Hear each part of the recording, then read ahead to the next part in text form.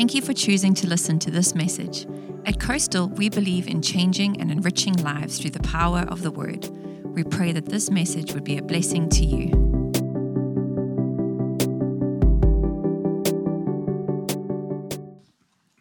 You know the rules. If you want to say something, grab this microphone, please. You should have an outline, this kind of skeleton outline of where we intend to go tonight. And I'm reminded that Luke is the largest book in the New Testament. So, it's the largest book in the New Testament. Luke is the largest book in the New Testament. And that'll explain why I sliced some things out, okay? Otherwise, who knows how long? I don't know how long we're going to be here anyway.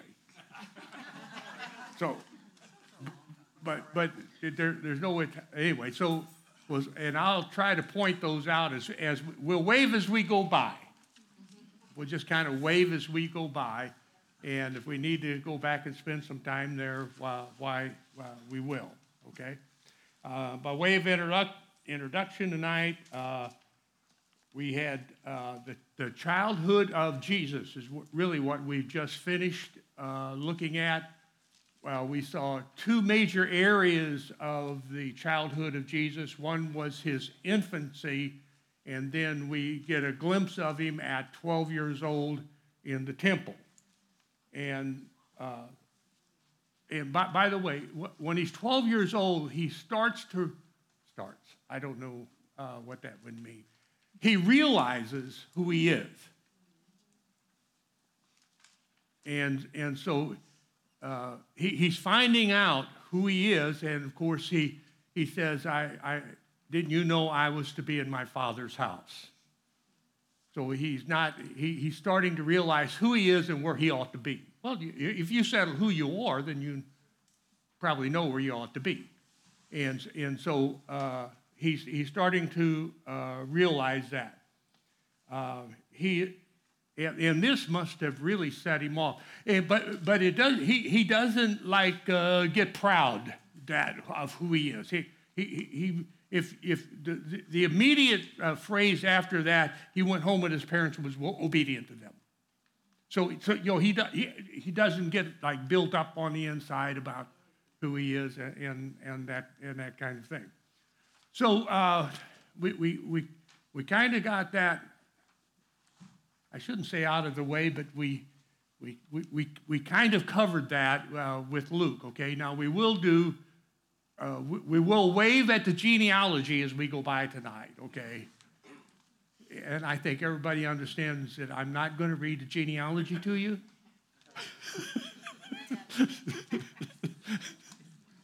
We have to call in some interpreters for that, So, all right. Okay. But we will go to activity, the activity tonight of John the Baptist to start with, and then the activity of Jesus being baptized tonight, okay? So we'll actually start with the 3rd chapter, verse 7. Now, the first 6 verses of the 3rd chapter is simply dating when this is happening, okay, about the governor of the providence, but he gives no less than 6 ways that you can date when John the Baptist started his preaching.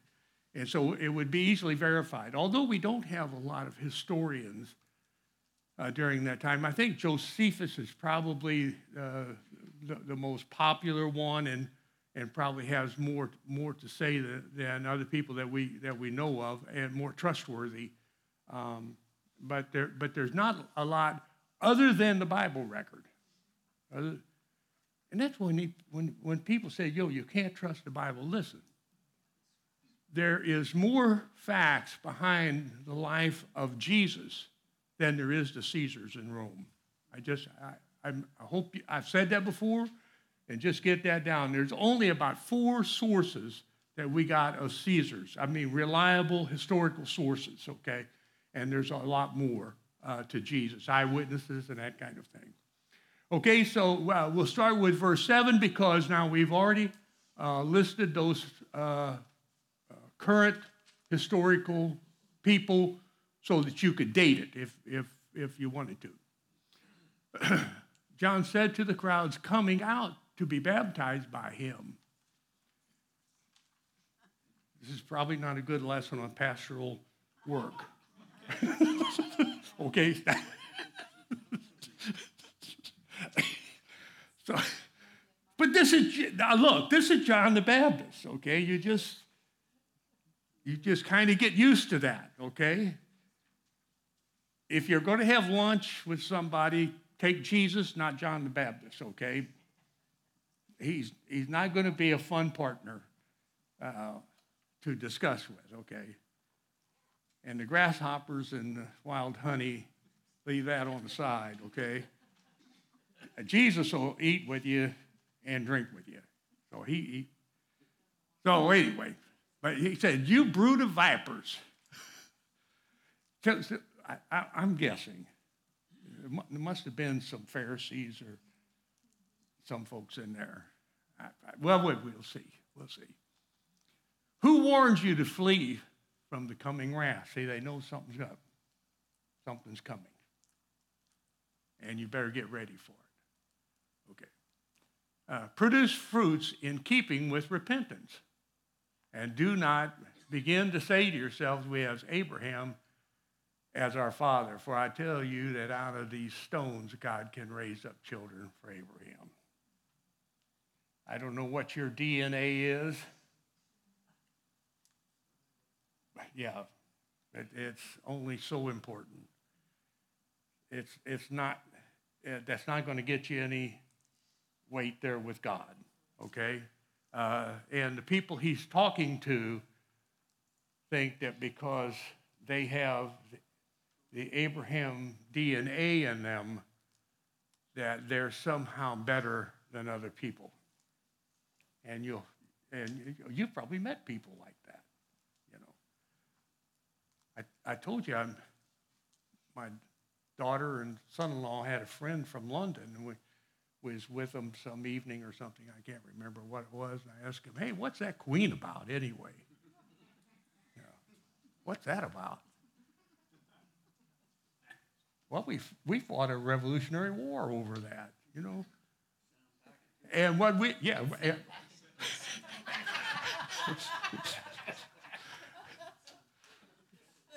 I'm not. It's so easy for me to get into that, Jerry. Okay, I know and I stepped in it. Okay, I did. But in America, your DNA is not going to get you very far. Okay, or it shouldn't. Put it that way. It shouldn't. And now that's what John's telling them. You think it's fabulous. You think it's fabulous, but God can do that out of these regular stones around here. So, you know, it's not all that great a job, all right? The axe is already at the root of the trees, and every tree that does not produce good fruit will be cut down and thrown into the fire. Now, that's pretty rough talk here. And usually, when you're talking to people like this group here, our group here, usually there's plenty of guilt to go around. Thank you. They're just, and it's just like floating guilt. Am I right? Okay. For yourself, you know. So when you start churning up on that guilt side, well, you're going to hit everybody there. Everybody's going to get hit, you know. So, but he says that you should bring forth fruit of repentance. Just Sunday morning in worship service is not going to get it. There ought to be something going on in your life that produces that. A good fruit, I'm talking about. Good fruit. And there will be a fruit inspector. Hey, how many of you know that when Jesus checked the fig tree out? Love that story in Mark. It's brutal. Yeah, it's brutal, but it's a great story. And then, well, I better stay with Luke here. Okay. So what should we do then? Is the people say, well, okay, what should we do? And boy, I can't tell you the number of times I asked God that. I wanted some kind of a rule book. I didn't get one, but I wanted one. And I wanted God to tell me, this, and this, and this. And usually it doesn't turn. But now John, he'll tell you. You asked the question, the crowd answered, anyone who has two should share with the one who has none. That's a good idea. We try to teach kids early on, and they should learn. There are other people in their world besides their mom and daddy, and that they should learn to share with that person. That's a good thing. Okay. And anyone who has food should do the same. Even tax collectors now. He's really gone to preaching now. Yeah, and he said, tax collectors came to be a teacher. What should we do? Don't collect any more than you are required to. So he's not really coming against the Roman government as many Jews did. He's just saying you ought to curb yourself from your greed and don't try to collect more. But the going way at that time was you collect all you can and you get to keep what's not required. And so they would a lot of times line their own pockets like that. He told it. Then some soldiers asked him, and what should we do? He replied, don't extort money and don't accuse people falsely. Be content with your pay. So it's pretty straightforward. Now, you ask what you can do this. And so he gives them something to do. All right? And it all sounds pretty good to you, right? All right. Let's go to our next one. The people were waiting expectantly. We're all wondering in their hearts if John might possibly be the Messiah. Now, this you are to get. In every one of the Gospels, it goes over this pretty heavily because it was a common mistake to confuse John and Jesus. And what we want to do is now, I'll just tell you ahead of time, what Luke wants to do now is have John receding and Jesus coming up. Okay, and this is what the movement you're supposed to get from this point on now is John is receding and Jesus is coming up. Okay, so Jesus is the Messiah. Some people are confusing John with the Messiah. Some people are wondering, is he the Messiah? John answered them, I baptize you with water, but the one who is more powerful than I will come, the straps of whose sandals I am not worthy to untie.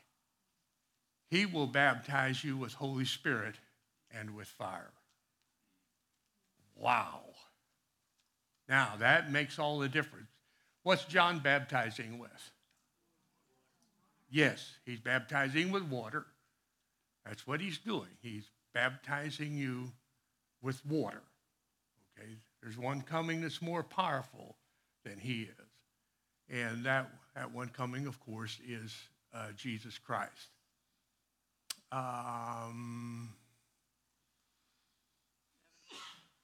His winnowing fork is in his hand to clear his threshing floor. How many of you know where the threshing floor is? I actually know what that is. That's weird that you know that. but it was just a really hard, flat place. And you would bring sheaves. You know what sheave is? That old song, bringing in the sheaves. Well, those people actually did bring sheaves in. And it's a bundle of wheat. And you beat the wheat out of that on the threshing floor, so you have a pile of wheat and chaff. And then you take the fork and you throw the whole bunch up in the air, and the wind will take the shaft out, and the grain will fall, and that's what you make your bread out of. Okay? They all knew this. They probably all done it a bunch. And so they understood exactly what this meant, that there's going to be a separation. And, and the fork is already in there. Okay? They clear the threshing floor and the wheat into the barn, but he will burn up the chaff with unquenchable fire. And with many other words, John exhorted the people and proclaimed the good news to them. That's what John did. And this is called what? Good news. It's tough news, but it's good news. Okay? And some of the things that we think are tougher are really good for us. Have you noticed how you really stay away from what you need? I even read, it hasn't been long ago, I read that the thing you want the most is hidden somewhere in what you hate, or something of that nature. That's close. You know. Okay. Does that take us through to our 18? Does that take us? Yeah. That's John, baptism of repentance. The crowds came to him. Remember? Okay. What are they to do? He tells them. It gives a condition of the people, and he points to Jesus Christ. Make sure you get that down. And he's an effective preacher. How do we know he's effective? That's one reason. And there's a bunch of people that hate him.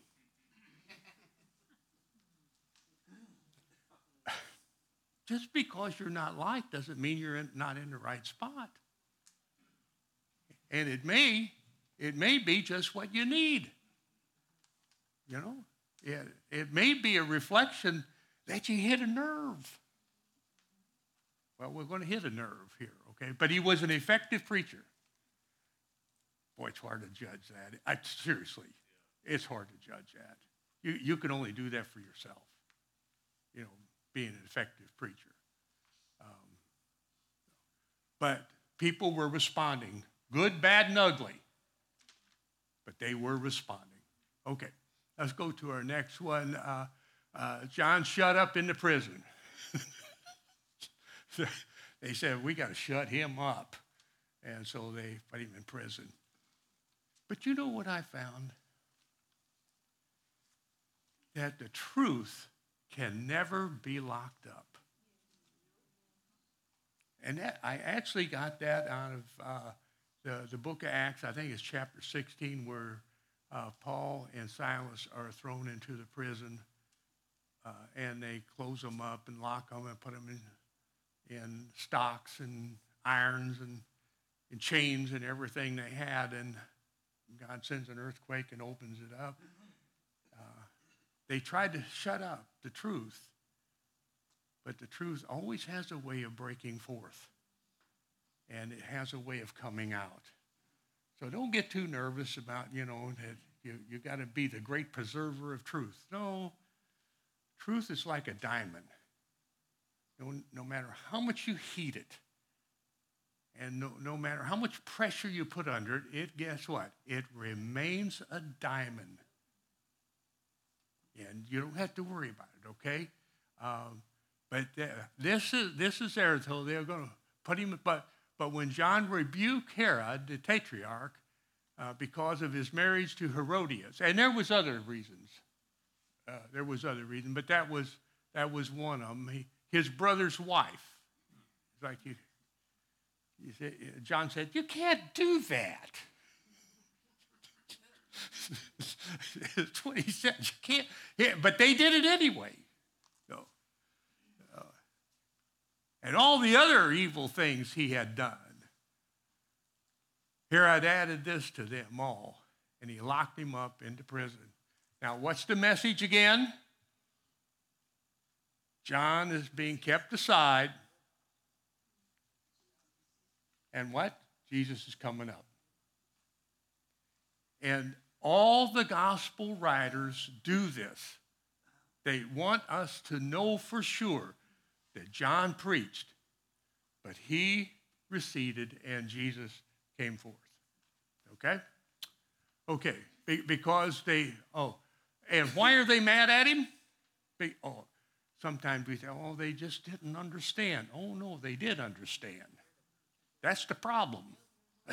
You're going to see that a little later. I'm just chomping at the bit to get to that first sermon of Jesus. That's not way over. That's over there in chapter 4, I know. But we're not going to get there tonight. But I just want to get to that first sermon, okay? And that was the problem. They understood Jesus, okay? And he pointed to specifically the sin. I know I always try to be real general about that. but not John. He just homed right in and said, "Now this is the problem," and he struck a nerve every time. Yeah. Of course, God was leading him. God was calling him onward. Okay. All right. I think we go to baptism. Yeah, baptism of Jesus now. When all the people were being baptized, Jesus was baptized too. And at least me and theologians have been arguing, have never settled on why Jesus was baptized. Oh, yeah. Yeah, no. He didn't need to repent. Right? I mean, we know. I'm sorry? Yeah. But he was. And the best I can come up with, just in my thinking, is that he wanted to experience everything as we do, but was without sin. Okay? But again, I'm guessing that we don't have the reason. We have the baptism, but we don't have the reason why he's being baptized. A good example I think we had down here. They want you on the phone. All right, never mind. Okay. All right. So there it is. Okay. And as he was praying, heaven was opened. Now, how did they know heaven opened? I don't know. They knew. A portal and a glimpse of heaven. How they knew that, I do not know. Heaven was open, and the Holy Spirit descended on him in bodily form like a dove. Wow. Now we know something's really going on here. Something very new, something that didn't ever happen before is going on here. And they are witnesses to it. And a voice came from heaven, "You are my son, whom I love. With you I am well pleased." I cannot think of a person that would not like to hear that message from their father. men, if you've never said anything like that to your son, you make sure you do. I don't care if you have to practice it. If God says that to his son, you need to say that to your son. And they want to hear that more than anything else in the world. And Jesus needed to hear this from God himself, his Father.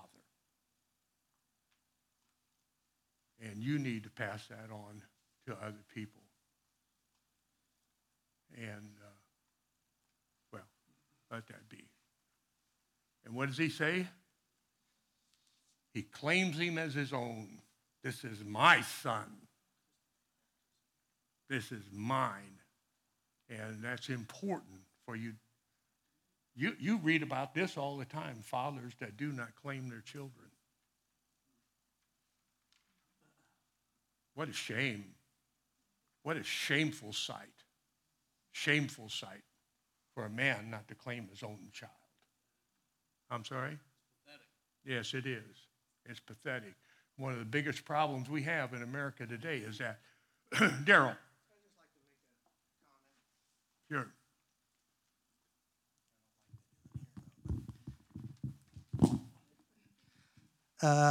The thing about the baptism is it's correlated with the children of Israel coming out of Egypt. They had to go through the Red Sea, through the water. You know, in Hosea, the scripture says that out of Egypt I have called my son. And, of course, that's applied to Jesus also. But right after he comes out of the water, Jesus comes out of the water, the Holy Spirit comes in. Where does he go? Into the wilderness for 40 days. Oh, yeah. Where did Israel go after the Red Sea? Into the wilderness for 40 years. So he is leading Israel, just like Moses did, out of slavery. Amen. So, Good. anyway. Good. Excellent.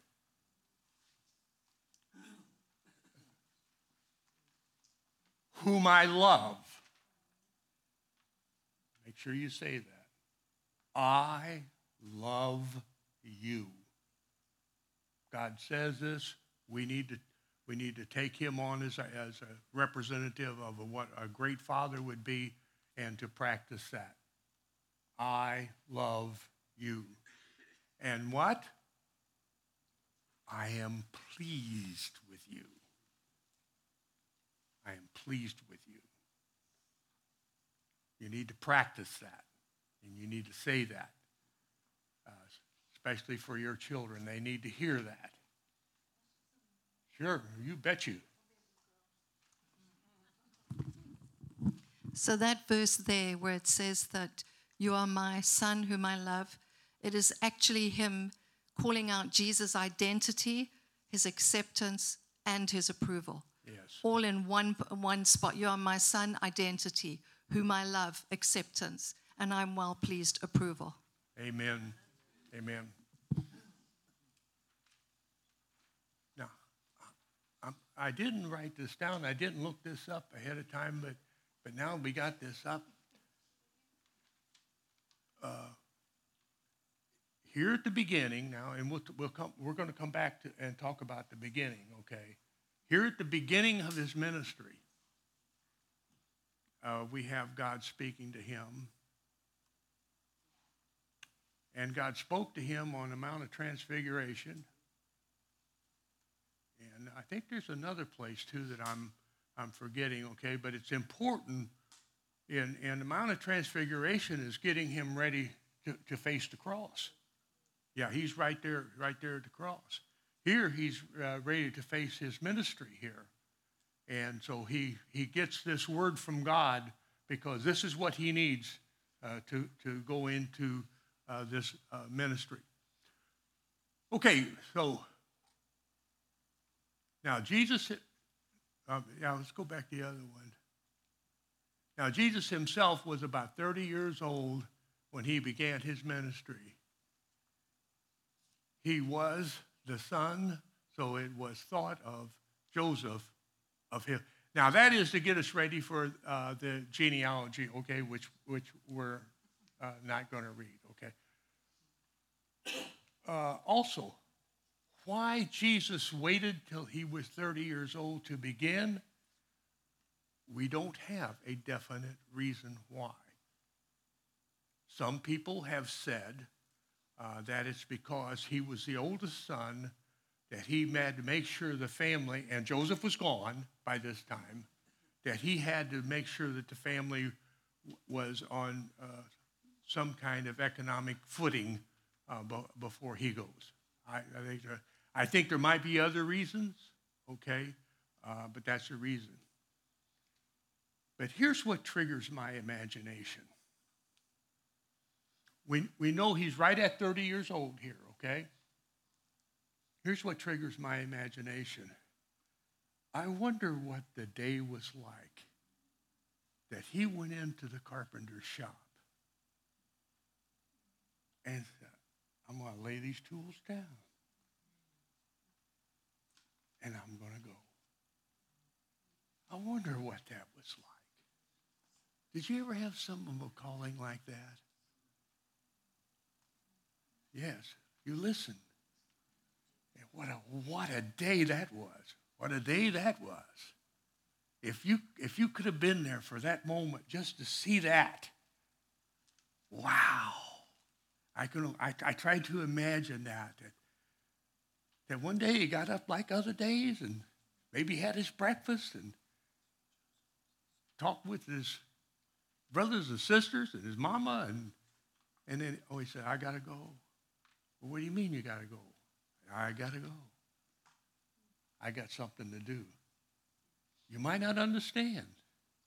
You don't understand. But I got something to do. What a day that was. What a day that was. I hope you have a day like that. I hope you have a day like that, which changes everything for you. Just changes everything. Where you have something to do. And as much as we want people to understand, they can't. They can't do that. Okay? Bad news. They can't do that. And now begins the genealogy of Jesus. Now you have two genealogies of Jesus. You got Matthew gives one, Luke gives another, and they're entirely different. I know that's just the way they are. Matthew even has 4 women in his genealogy. I don't. I didn't pick that up, Val. Val, what was that? I said everybody does. Oh, yeah. But I mean, he actually writes it down.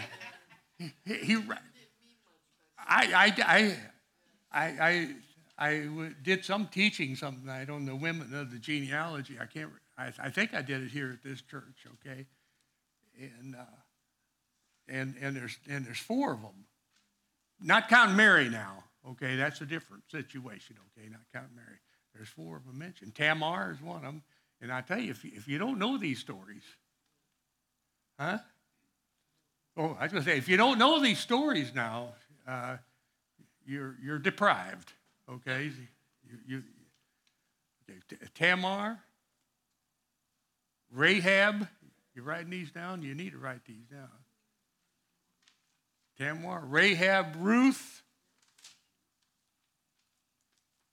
and the mother of Solomon. He wouldn't even write her name down.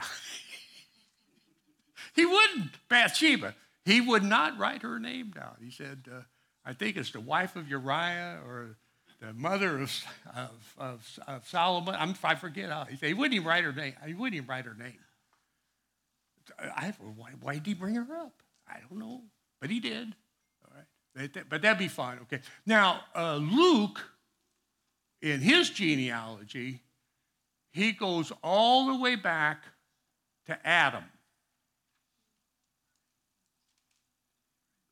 while Matthew goes just to Abraham, because Matthew is just concerned with the Jews.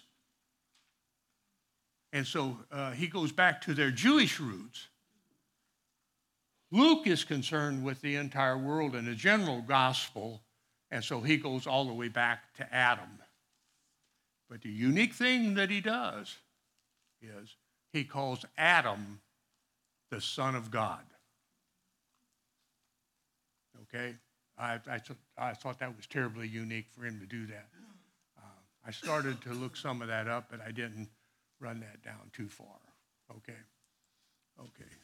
Jesus starts at 30 years old, which we talked about.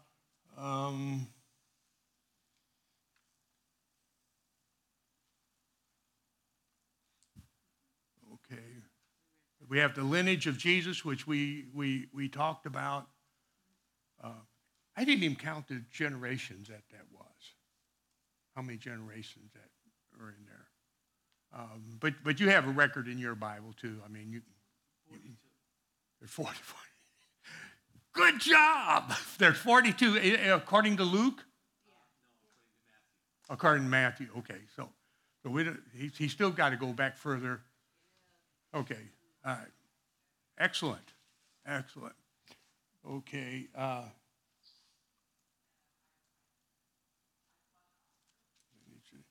Okay, the temptation of Jesus.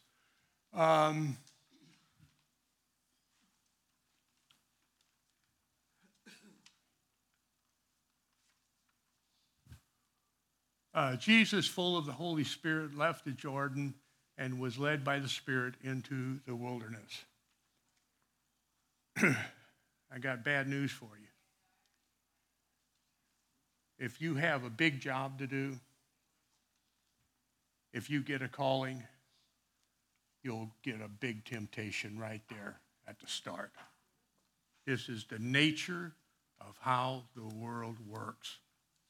Now, Jesus, we have it explained there, and we're going to work on that some too. But it is the nature of. Do we have any Star Wars fans in here? I'm a Star Wars fan. Oh boy, did I! I was a Trekkie. I love them stories. They spoke to me. Yeah, they spoke to me. Yeah. When Luke gets the call to go on the mission, the first place that they call it the jumping off place. The first place he goes is to the tavern in town, and there's a big ruckus in the tavern in town. You got to survive it. Where they cut the guy's arm off. That's a picture that's been in many types of literature and that kind of thing. But the point is, if you get a calling, it's almost like, here's the way I say it. When you get a calling to do something, okay, when you get that call, all of a sudden, every demon in hell knows your first name. Oh, yeah, they know who you are, and they are there to pester you until you can pass the test. And what we'll call this boot camp. Because if you can't get out of boot camp, you have no business in the war. You get it? So you got to get out of boot camp. That's the first thing you do. When I was just a kid, this is shortly after World War II. I'm starting to where I remember things, okay? And some of my dad's friends would tell war stories, and I loved listening to them. I'm just this little mindless kid running around. Nobody paid any attention to me, what I was doing, but I was listening. I'll tell you one, okay?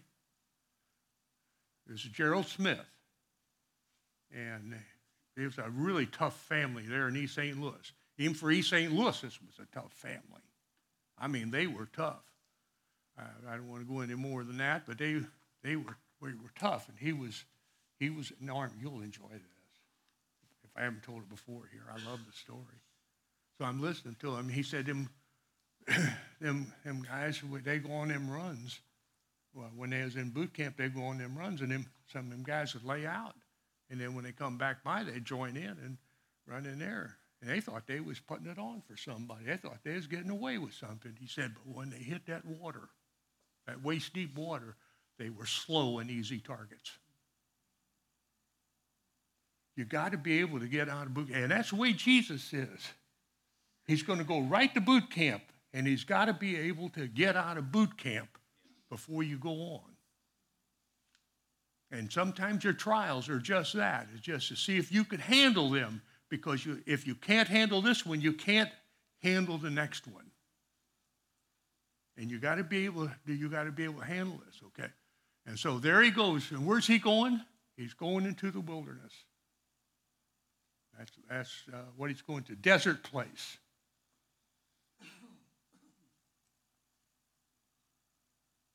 Some writers have written about that experience as a place where God can neither be seen nor felt. And you have to pass that test. I don't know if some of you have had that dark night of the soul or not, but you have to stand that test. Yeah, thank you. Me too. And nothing can take the place. I'm telling you, nothing except God. You just learn that. Even though he's like he can't hear you or nothing, but you know that's the only hope. You'd be like Simon Peter when Jesus asked, "Will you also go away?" And he said, "To whom would we turn? Thou hast the words of eternal life." When you realize there actually is no place to go, you just shoulder this, and this is your job, and this is what you do. And Jesus is going to learn that. He's going to learn that. He doesn't come equipped with that. He has to learn it. And in the book of Hebrews, they point that out specifically, that he learned obedience. He learned it. And why? Because he's just like us. Or we're trying to be like him. I get that. Okay. Where for 40 days he would be tempted by the devil. He ate nothing during this time, and at the end of them, he was hungry. Well, yeah. The devil said to him, "If you are the Son of God, tell these stones to become bread." They look like little loaves of bread laying all over the place. And so you can imagine that bread after 40 days would, Jesus answered, "It is written, man shall not live by bread alone." Amen. And you do not. You need more than 3 squares a day to live. Now, you might need to eat your 3 squares a day for a while, and that's all you get till you heal up and get better. But you need more than nourishment to live. Joan's always getting me out to social interactions. She said, "That's what you need. You need to have some life in you." And there's a lot of truth to that. There's a lot of truth to that. And so, and we guys, what we'll sit in the house and watch TV or do some other boring something. Amen. You know that men that are married live much longer than men who are not married? Yeah, it is. Yeah, it is. It's true. Yes, it is. Yeah. I call it the nag factor. The nag factor. Yeah, you got the nag factor. Huh? Yeah, exactly. That's exactly. No, hey, I'm with you. I'm with you on that. She'll get me to take my medicine. She'll get me to take my medicine.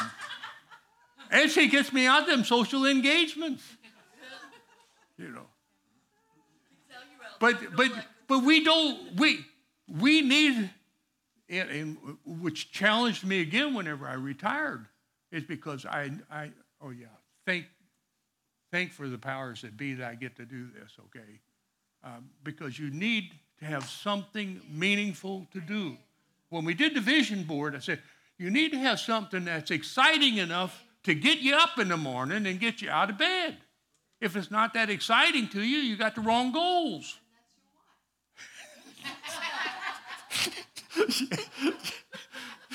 It's true. It's true.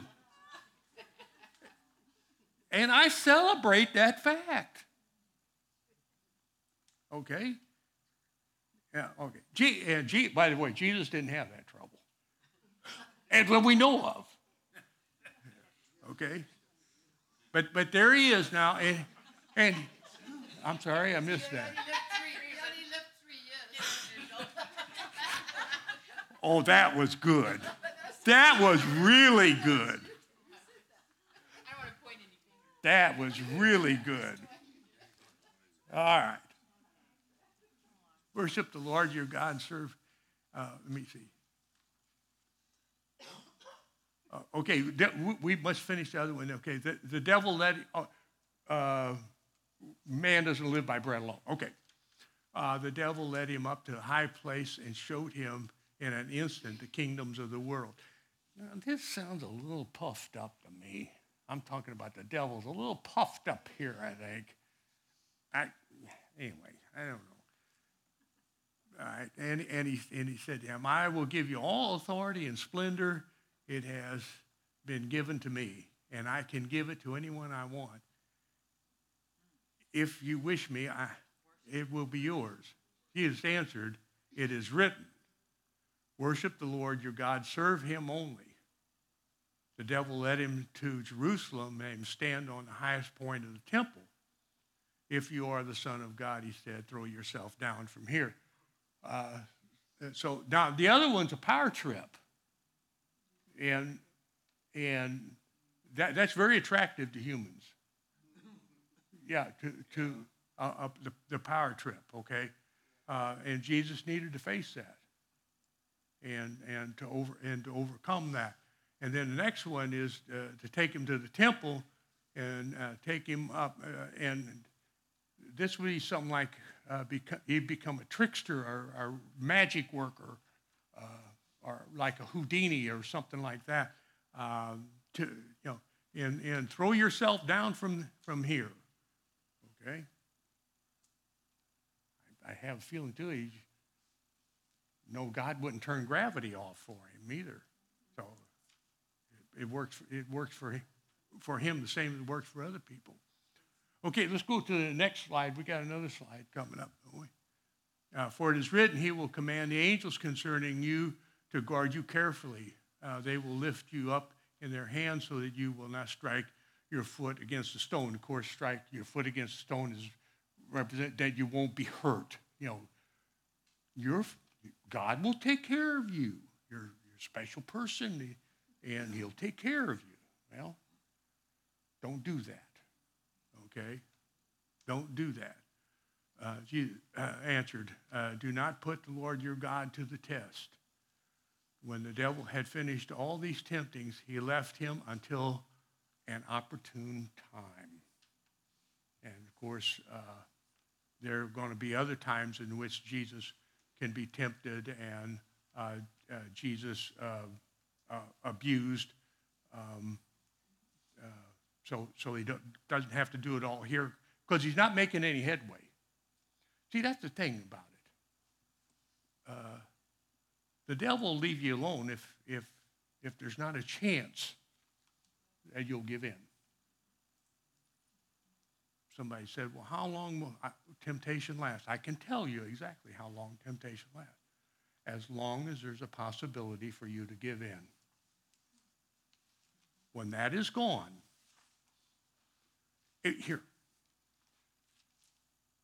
on Sunday morning, and for years I've been like this, I'm not tempted not to go to church. I'm not tempted. Because that decision was already made and has been made and has been verified time and time again. There can be no temptation there. If you happen to build a rock fence in my front yard to keep me from going, I'd probably climb over it. It'd just be something there, and it would have to be traversed, and I would traverse it. Okay, but you get the idea. So Jesus, when he gets to a certain point, he just gives up. because there's no hope. He'll go to greener pastures where he might get something of that nature. Okay? Okay. I think that is the end. Yeah. Is that the end? Yeah, that's the end. That's the end for tonight. Now, next week, we get to do his first sermon. I guarantee you will love it. Old Testament verse, and the great preacher Jesus not only will preach a sermon on that text, he then will illustrate it. If you read ahead, it will be very helpful for you, okay? Preach the sermon, and then he will illustrate it a little later. Things go good, things go bad. Okay? You good? All right. Lord, we thank you for your word, but we thank you most of all for Jesus, who ran such a beautiful course and teaches us so much on how to live our lives. And we pray this in Jesus' name. Yes. Amen. Okay.